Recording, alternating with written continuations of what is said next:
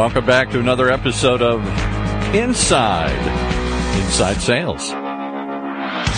Brought to you by our sponsor, VanillaSoft, with your host, Darryl Praill. Join us as we interview industry experts in the dramatically growing field of inside sales and sales development. Tune in as Darryl brings you actionable strategies and tactics that can immediately increase your sales and success. So you ready? Hey, Darryl. Thank you, Paul. How you doing today, folks? My name is Darryl Praill on Inside Sales, the only sales podcast where we talk about the pragmatic, tactical, actionable content that makes you more successful every single day in your job as a sales professional. We don't talk strategy. We don't talk vision. We just talk real life. So I'm really excited about today's conversation because I got to tell you, this is something that I've been very guilty of not doing on more than one occasion. And you're probably saying to yourself, well, what is that, Darryl? Because that doesn't really narrow it down for us. You're guilty of doing a lot of things. On many occasions, you are a bad, bad boy. And while this is true, let me share today's topic with you. You know how you're sitting here right now listening to this episode? Well, you see, that's a skill. And in fact, that's a skill that most people don't use to its optimal course. Let's call it that. Today's conversation, we're talking about how to be a better listener. Stats will tell you that if you're talking way more than you're listening in your sales calls, then you're not going to be successful. And then if you're talking, what you're not hearing is the pains, the problems, the issues, the challenges that the client is trying to share with you. Further, even if you are listening in your mind, but your head is going forward to that next step to say, oh, I want to ask them this and I want to ask them that, then you're not really listening. You're just pausing. And then you miss the important stuff. It's all that stuff that they say that's going to make your value prop better and give you the tools, the breadcrumbs you need to close more deals and win more sales. So today is all about how to be a better listener. And as I said, I'm not the best person about that, but let me introduce you to David Priemer. Now, from his early days, tinkering with test tubes and differential equations as an award-winning scientist, don't you love an award-winning scientist, to leading top-performing sales teams at high-growth tech startups, David Priemer brings a lifelong passion for uncovering the hidden insights in the world around us. His practice as the founder of Cerebral Selling. David, how you doing, man? Welcome to the show. Oh, pleasure, Darryl. Great to be with you here. It was quite an energetic introduction. So yeah, it's going to be a good show. I have a bit of a reputation for being really boring and monotone. I'm working on that, as you can tell. So it's a fight every single day. I love this topic. Now, I got to ask, you call yourself a scientist, like a sales scientist. What's the scoop on that? So I assure you it's 100% legit. So first of all, and I know everyone here on the call listening to the podcast is probably in sales. And, the running joke about sales is that no one ever, as they were growing up, going to school, said, hey, you know what I want to be when I grow up? Is I want to be in sales. No one ever says that. And so it's just really all a matter of, well, where did we all come from? We all came from someplace different. And my place happened to be, I started my career as a research scientist. I was actually from Toronto. I was doing graduate work in engineering at the University of Toronto here, building computer models of all things. And this was around kind of the turn of the dot-com boom, where there was a influx of hiring happening from science and technology streams into tech companies that were flourishing at the time. And that's how I got into sales. I started my career as a solution engineer. But yeah, I was doing tons of research. I published journals and articles in scientific journals. I've always just been very, very curious about the world. And when I got into sales, I kind of just took that same curiosity and applied it to the world of selling, which, as you know, is very curious to begin with. There's a lot of weird things that happen in sales. There's people, relationships, quotas, and sales has changed so much over the last 20 years. So it's been a real amazing ride to kind of experience the changing systems and applying some of the tactics and strategies that I've used in my scientific career to the sales gig. All right. So I got to share with you. Now, some people who listen to this show on a regular basis, they know this already. So for those people, I apologize sharing the story again, but it's new to David. And I love telling stories new to somebody who has a fresh sense of appreciation for my stories. We all come from somewhere, right? My education was, I was a computer programmer, and I did that for almost 8 years before I ultimately ended up in the marketing. But you said your first gig was as a solutions engineer, My first gig that got me on this road was as a sales engineer. So not that different. It's exactly the same. I think that we use the same title interchangeably. Yeah, I think we did. Yes. But it's true. So for me, I went from, I can totally see how this goes. I went from being that sales engineer to being a product manager, to being product marketing, to being marketing, and then to being, at that point in time, I was then a VP sales and marketing. And so I've had multiple bags, but it's an interesting segue. So you're like a kindred spirit. So that's kind of cool. I like that. Now, again, for those who haven't listened to the show before, it's really straightforward. I find these really interesting people who are out there, and I kind of say, I see what they're talking about, and I'm like, oh, that's what I want to talk about. And that's how you and I hooked up listening, though. I mean, how does that come to be? I mean, there's got to be a backstory there that makes this topic so passionate for you. I want to hear how that happened. Yeah, for sure. Well, look, listening is tough. We like to jump in and solve problems, and we're not generally good listeners.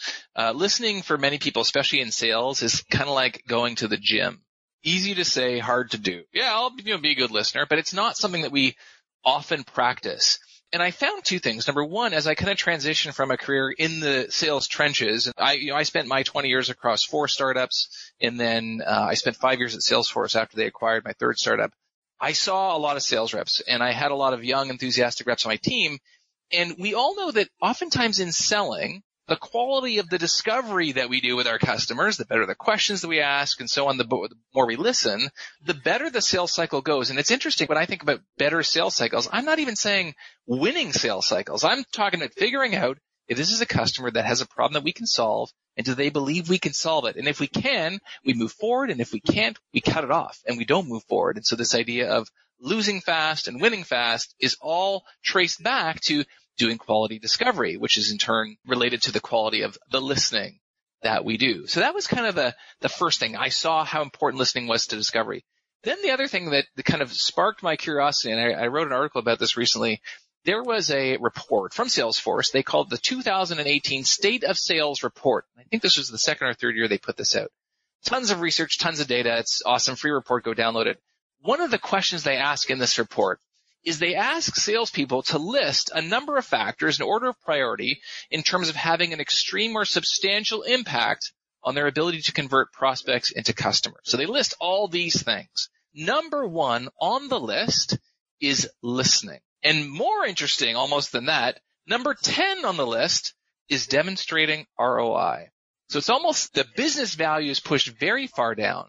The art and act of listening is pushed very far up. And this is salespeople answering this question, saying, when I listen, I'm able to a much more greater extent, extreme, substantial extent, convert prospects to customers. And so this is kind of what got me interested in talking more about this and teaching this topic. I talk to a lot of sales professionals every single day, nature of my job here at VanillaSoft, and many of them think they're veterans, they're skilled, they've learned from their past mistakes, and they don't necessarily identify with having specific issues. So let's have some fun. Are there warning signs? Are there indicators that might suggest we're not as effective listening as we could be? Yeah, certainly. Well, I think that one of the biggest things, and I've written a bunch of content on this as well, have you ever gotten out of a discovery call? Maybe you spent a half an hour, maybe an hour with the customer, maybe you were even in person, and you left the call and you looked at your notes and you went back to the office and you're like, okay, I'm going to start forecasting this and figuring out what to do next. And you look at your notes and you say, shit, I got nothing. Got nothing good. I don't know what you're talking about. This never happened to me. Yeah. We spoke for a long time. Like, we were smiling.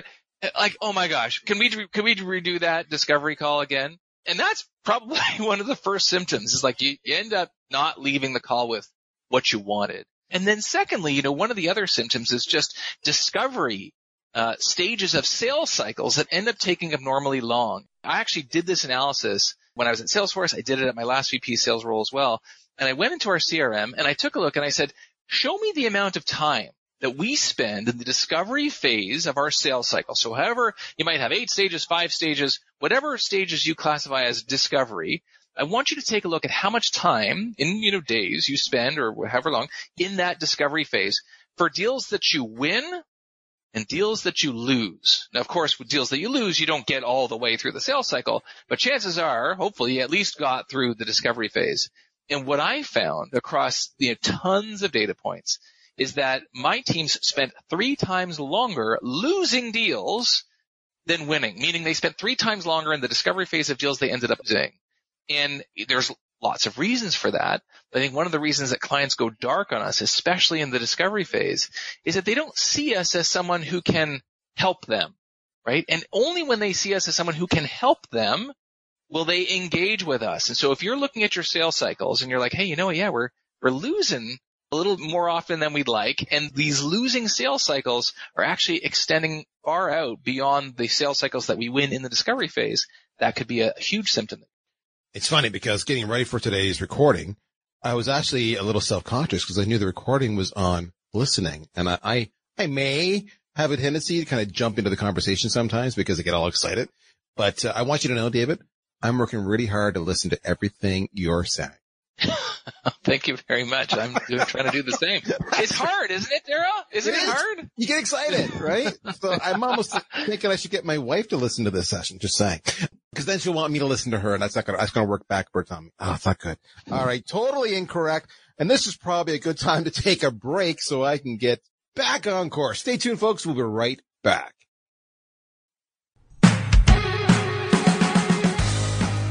CRM was designed for managing relationships. Sales engagement is designed for starting them. Current stats indicate that sales reps only contact new leads about 50% of the time, make less than 2 attempts to contact them, and are only about 35% productive. CRM is the wrong tool to engage sales prospects. VanillaSoft is a sales engagement platform. It allows you to rapidly turn marketing qualified leads into sales qualified leads. According to user reviews, VanillaSoft will increase your pipeline and productivity by 3 times or more. Blow your quota out of the water. How? By ensuring each new sales lead is engaged within seconds, persistently, and with the cadence that is optimal for your prospects. Don't let your sales leads fall into a black hole. Take your lead engagement and sales qualification out of your CRM. Try VanillaSoft for free at vanillasoft.com. All right. So let's talk about how we can be better listeners. And I think you've got a few tips and tricks up your sleeve. And remember, guys, the whole goal here of Inside Sales is to get into actionable things you can do to apply immediately and make your life better and more successful and hit that quota every single time. So talk to me. What are some of the tips and tricks we should be intentionally applying to be better listeners? Well, so I'll start with something very, very simple, which is just shut up. Don't speak. Try to resist your urge to speak. And in fact, what I actually used to do, and look, we all need help with this. What I used to do, and I've seen a lot of people do, is put like a little sticky note under their monitor or wherever they are by their phone that just says, listen, right? Just to keep it top of mind, because oftentimes we can just go off the rails and speak too much. There's actually a lot of good technology that can, like these call analytics tools, which I've used at my other companies, where it will actually tell you what percentage of the time you are speaking versus your customer is speaking. And that's a great way of creating awareness, because oftentimes we may not realize how much we are speaking relative to the other person. And there's some really great benchmarks out there that talk to this idea. So that's kind of just number one. The second thing is this idea, I talk about just eye contact. Now, obviously, we can't always be in front of our customers having these discussions. And certainly when we're doing on-site discovery, if we're lucky enough to do that, everyone's focused. We know we're there. No one's surfing the internet or doing something off to the side. But even when you are remote, one of the things that I love to do, and I'm a huge proponent of video, is use video. And it was funny. I love using video for lots of reasons, because it breaks down the emotional barrier between you and your customer. You know, Daryl, like you're driving in your car and like some jerk cuts you off in traffic and you start, so, and I don't know, for whatever, we haven't known each other for a long time, but I can picture you doing this for some reason. And you start behaving in a way that might be inconsistent with how you would behave in normal everyday society when a person cuts you off. Has my wife been talking to you? Right. So I figured the reason that you behave that way is because one of the reasons you don't know who that other person is. If you knew who they were, if you knew of them, even if you weren't friends, they were someone who you saw, they ceased to be a faceless person and started to be someone that you would behave differently. And this is a huge tip just for anyone doing discovery. You will learn more things about your customers and be able to listen better when you do that discovery, when you have that conversation over video. And, there's no excuse nowadays. There's a million, video conferencing tools. So keeping that eye contact is and showing the other person that you're maintaining that eye contact, you're nodding, the verbal cues, you're saying, yes, tell me more, is a great way. And in fact, it was funny. I always want to make sure my clients are comfortable on video. So if I do like a video discovery call and, I'm booting up the Zoom and I say, hey, can we get on video?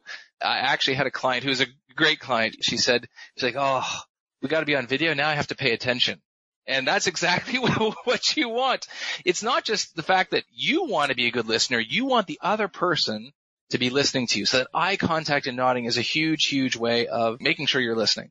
I want to interrupt you there because you're speaking of something that's really, really powerful, right? How many of us are guilty of multitasking on a call? So we have a call going on and we're doing our email, we're on LinkedIn or whatever. We're multitasking. I'm guilty of it.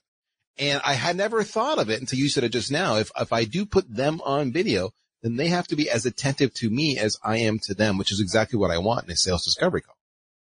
Absolutely. Well, I'll go one further. Even sometimes when you're on a video call, you're looking at your webcam, but the other person doesn't see what you're looking at. But they can tell if you boot up the web browser in the background, you're checking something, and if you're not telling them you're doing it, like there's lots of ways. Oh, hey, Daryl, I'm just looking for something here. Hold on a sec. But if you're just kind of doing it as a happenstance, sometimes they can see it in the reflection of your eyes, a picture behind you, your eyeballs, but they can certainly tell when you are unfocused, right? So just keep it locked. Keep it locked. Say, I'll go one step further in this variation. Active listening is as much as active eye contact, because sometimes we listen with our eyes, right? And I make a point, and maybe because this is the marketer in me, that when I'm on a call with someone, like in a discovery call, for example, is that I'm staring at that webcam lens. Our natural inclination is to stare at the person on the screen. I can hear them. I want them to know that I'm looking at them. Any thoughts on that? Because I know if I do that, I may be missing out on some visual cues that their body language is conveying.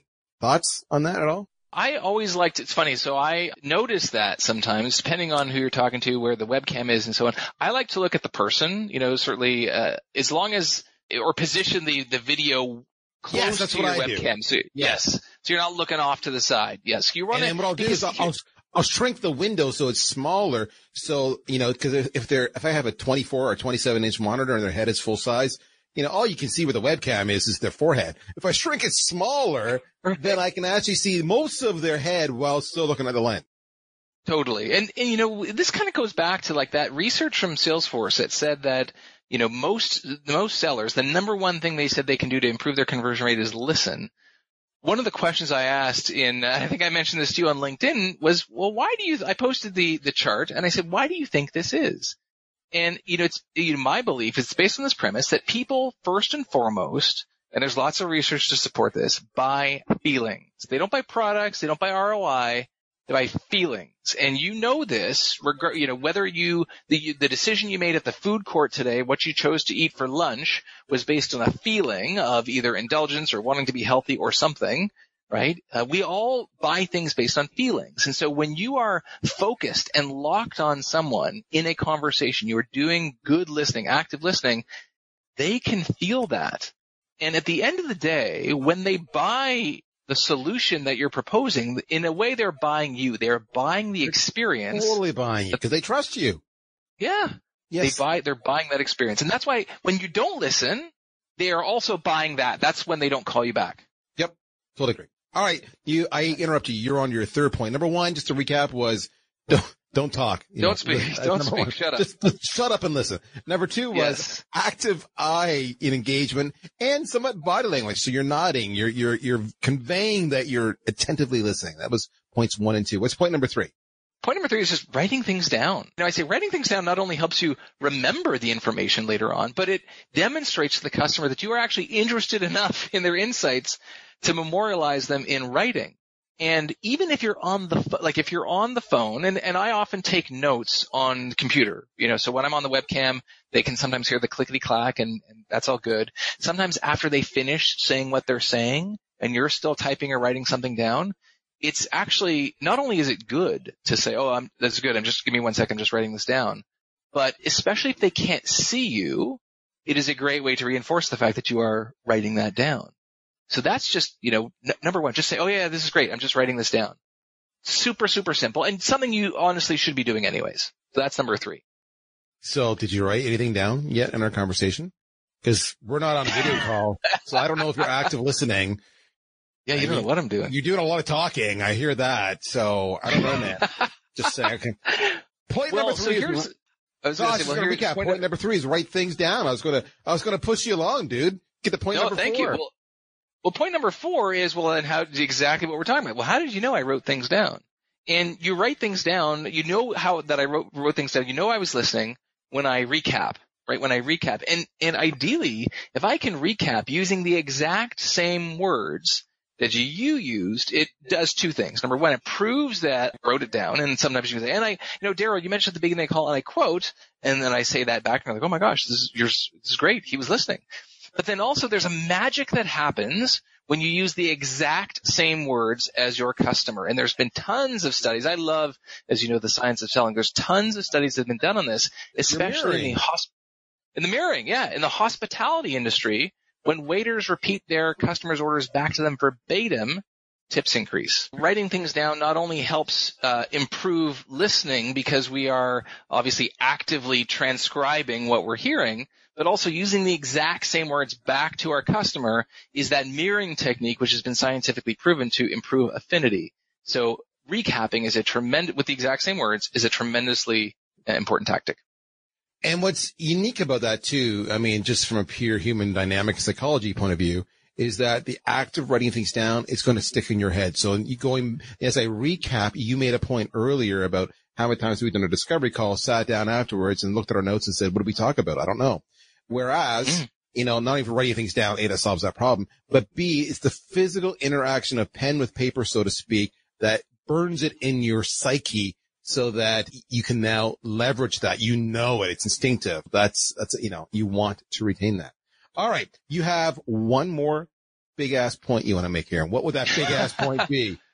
Well, this is like a compound point, but the big ass point is just ask good follow-up questions. Nothing shows that you've been listening than a really good follow-up question. And oftentimes, when you hear like a bad discovery call, what does bad listening sounds like? I'll ask you a question, and you'll tell me the answer, and I'll say, awesome. And then I'll move on to the next question, and then you'll tell me the next answer, and I'll say, thanks. And then I'll move on to the next question. And this is like the polite interrogation that customers hate, right? Nothing showcases the fact that I'm somehow moving down a checklist of items than this polite interrogation. So ask good follow-up questions, and it could be something as simple as, hey, can you give me an example of that, or how long has that been going on? If you structure your questions correctly in the first place, they can very easily lend themselves to follow-up questions. So a simple example, I actually published a video on my YouTube channel today about this. I called them the 1 to 10 question. So I might say, so Daryl, we were chatting today about listening. Let me ask you a question. On a scale of 1 to 10, 10 being you're like the Dr. Phil of listening. You're listening all the time. And 1 being, there's no room for listening because you're talking. Where would you say you fall on that scale? And whatever number you say is insanely interesting to me. Oh, you're a 7? Why do you say 7? And so asking questions that naturally lend themselves to good follow-up is always a good discovery practice, but simply asking those good follow-up questions prove to the person that you weren't just tuned out, that you are interested in hearing more about what they said, and certainly combining these with, I was writing that down, so you said A, B, and C. Can I ask you a follow-up question? What about this? So you can kind of combine these things together and chain them together, but ask them good follow-up questions, number 5. And what's powerful about that, of course, is the whole idea of what you were just doing there is you were asking open-ended questions as well. You set the stage. What are you scale of 1 to 10? You're a 7. Why are you a 7? That's an open-ended question. It's not a yes or no question. And then shut up, going back full circle to just listen, because when you shut up, they will share and share and share and share and share, which is really, really important. The other part there, though, is really interesting, and we haven't covered it, but I know it comes up with my conversations often with a lot of sales professionals, is when it comes to listening, you have to be comfortable that at times there will be an awkward silence as they ponder the answer or they're not quite sure. And that's okay. Let the silence simmer. They will come. They will fill it, which is really what you want as well, right? You want them to share that knowledge because after all, it is a discovery call or it is a negotiation or your objection handling. Listening permeates the entire sales cycle, but be comfortable with silence. That's all good.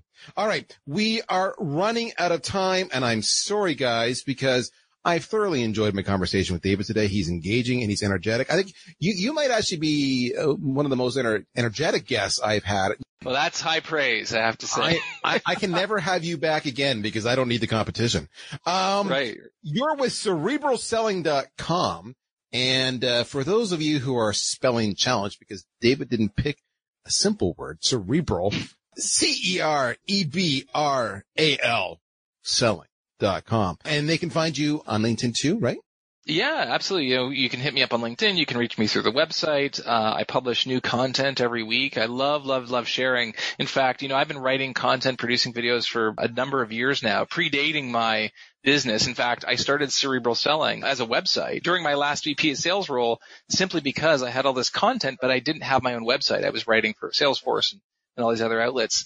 And so I just decided to pull it together, and you can check it all out there. It's all free. I give everything away because I do believe that part of what our mission should be in the world of modern selling is to stamp out the undesirable element, the old school sales tactics that cast a shadow on our profession, that make people not like us and make it hard for us to do our modern job of really, really helping people. So I like to give everything away for free so that people can get better. You're just so damn articulate. I just want to give you a hug, man. And what I found so crazy here is that, because you guys don't get to listen to what we talk about before we start the podcast, what I learned from David was, before we started, that this is his second podcast recording in the day. And what I learned on this call, because I was actively listening, is he also shot some videos and put them on YouTube this morning. This man is a content machine. If your company is looking to supercharge your revenue growth, or perhaps develop your people better, or just refine the culture, and you want to do that through the principles of science, empathy, and just outright execution, then you should check out David at cerebralselling.com. He's on LinkedIn. His name is a little funky, so it's DPRIEMER. That's his LinkedIn, linkedin.com/in/DPremier. You can check him out there. In the meantime, David, I had a lot of fun today. Thank you for sharing your wisdom with us. I'm so grateful. Me too, Daryl. And look, I have to say, you definitely win the most energetic podcast award from the ones I've been on some great podcasts with some awesome people. Don't get me wrong. You are definitely up there in terms of level of enthusiasm, which is awesome. I appreciate it. You're funny. Just so your record though, there's no money in it, just so you know. But with that, guys, that's another episode. We're done. We're out of here. We are found at InsideSales.com. Check us out, share us, like us, subscribe to us. In the meantime, guys, we wish you a wonderful day. You've been listening once again to another episode of Inside Sales, hosted by Daryl Praill, the CMO of VanillaSoft. Tune in every other week for actionable ideas to increase your sales productivity. One of the many shows on the ever-growing Funnel Radio channel, sponsored by VanillaSoft.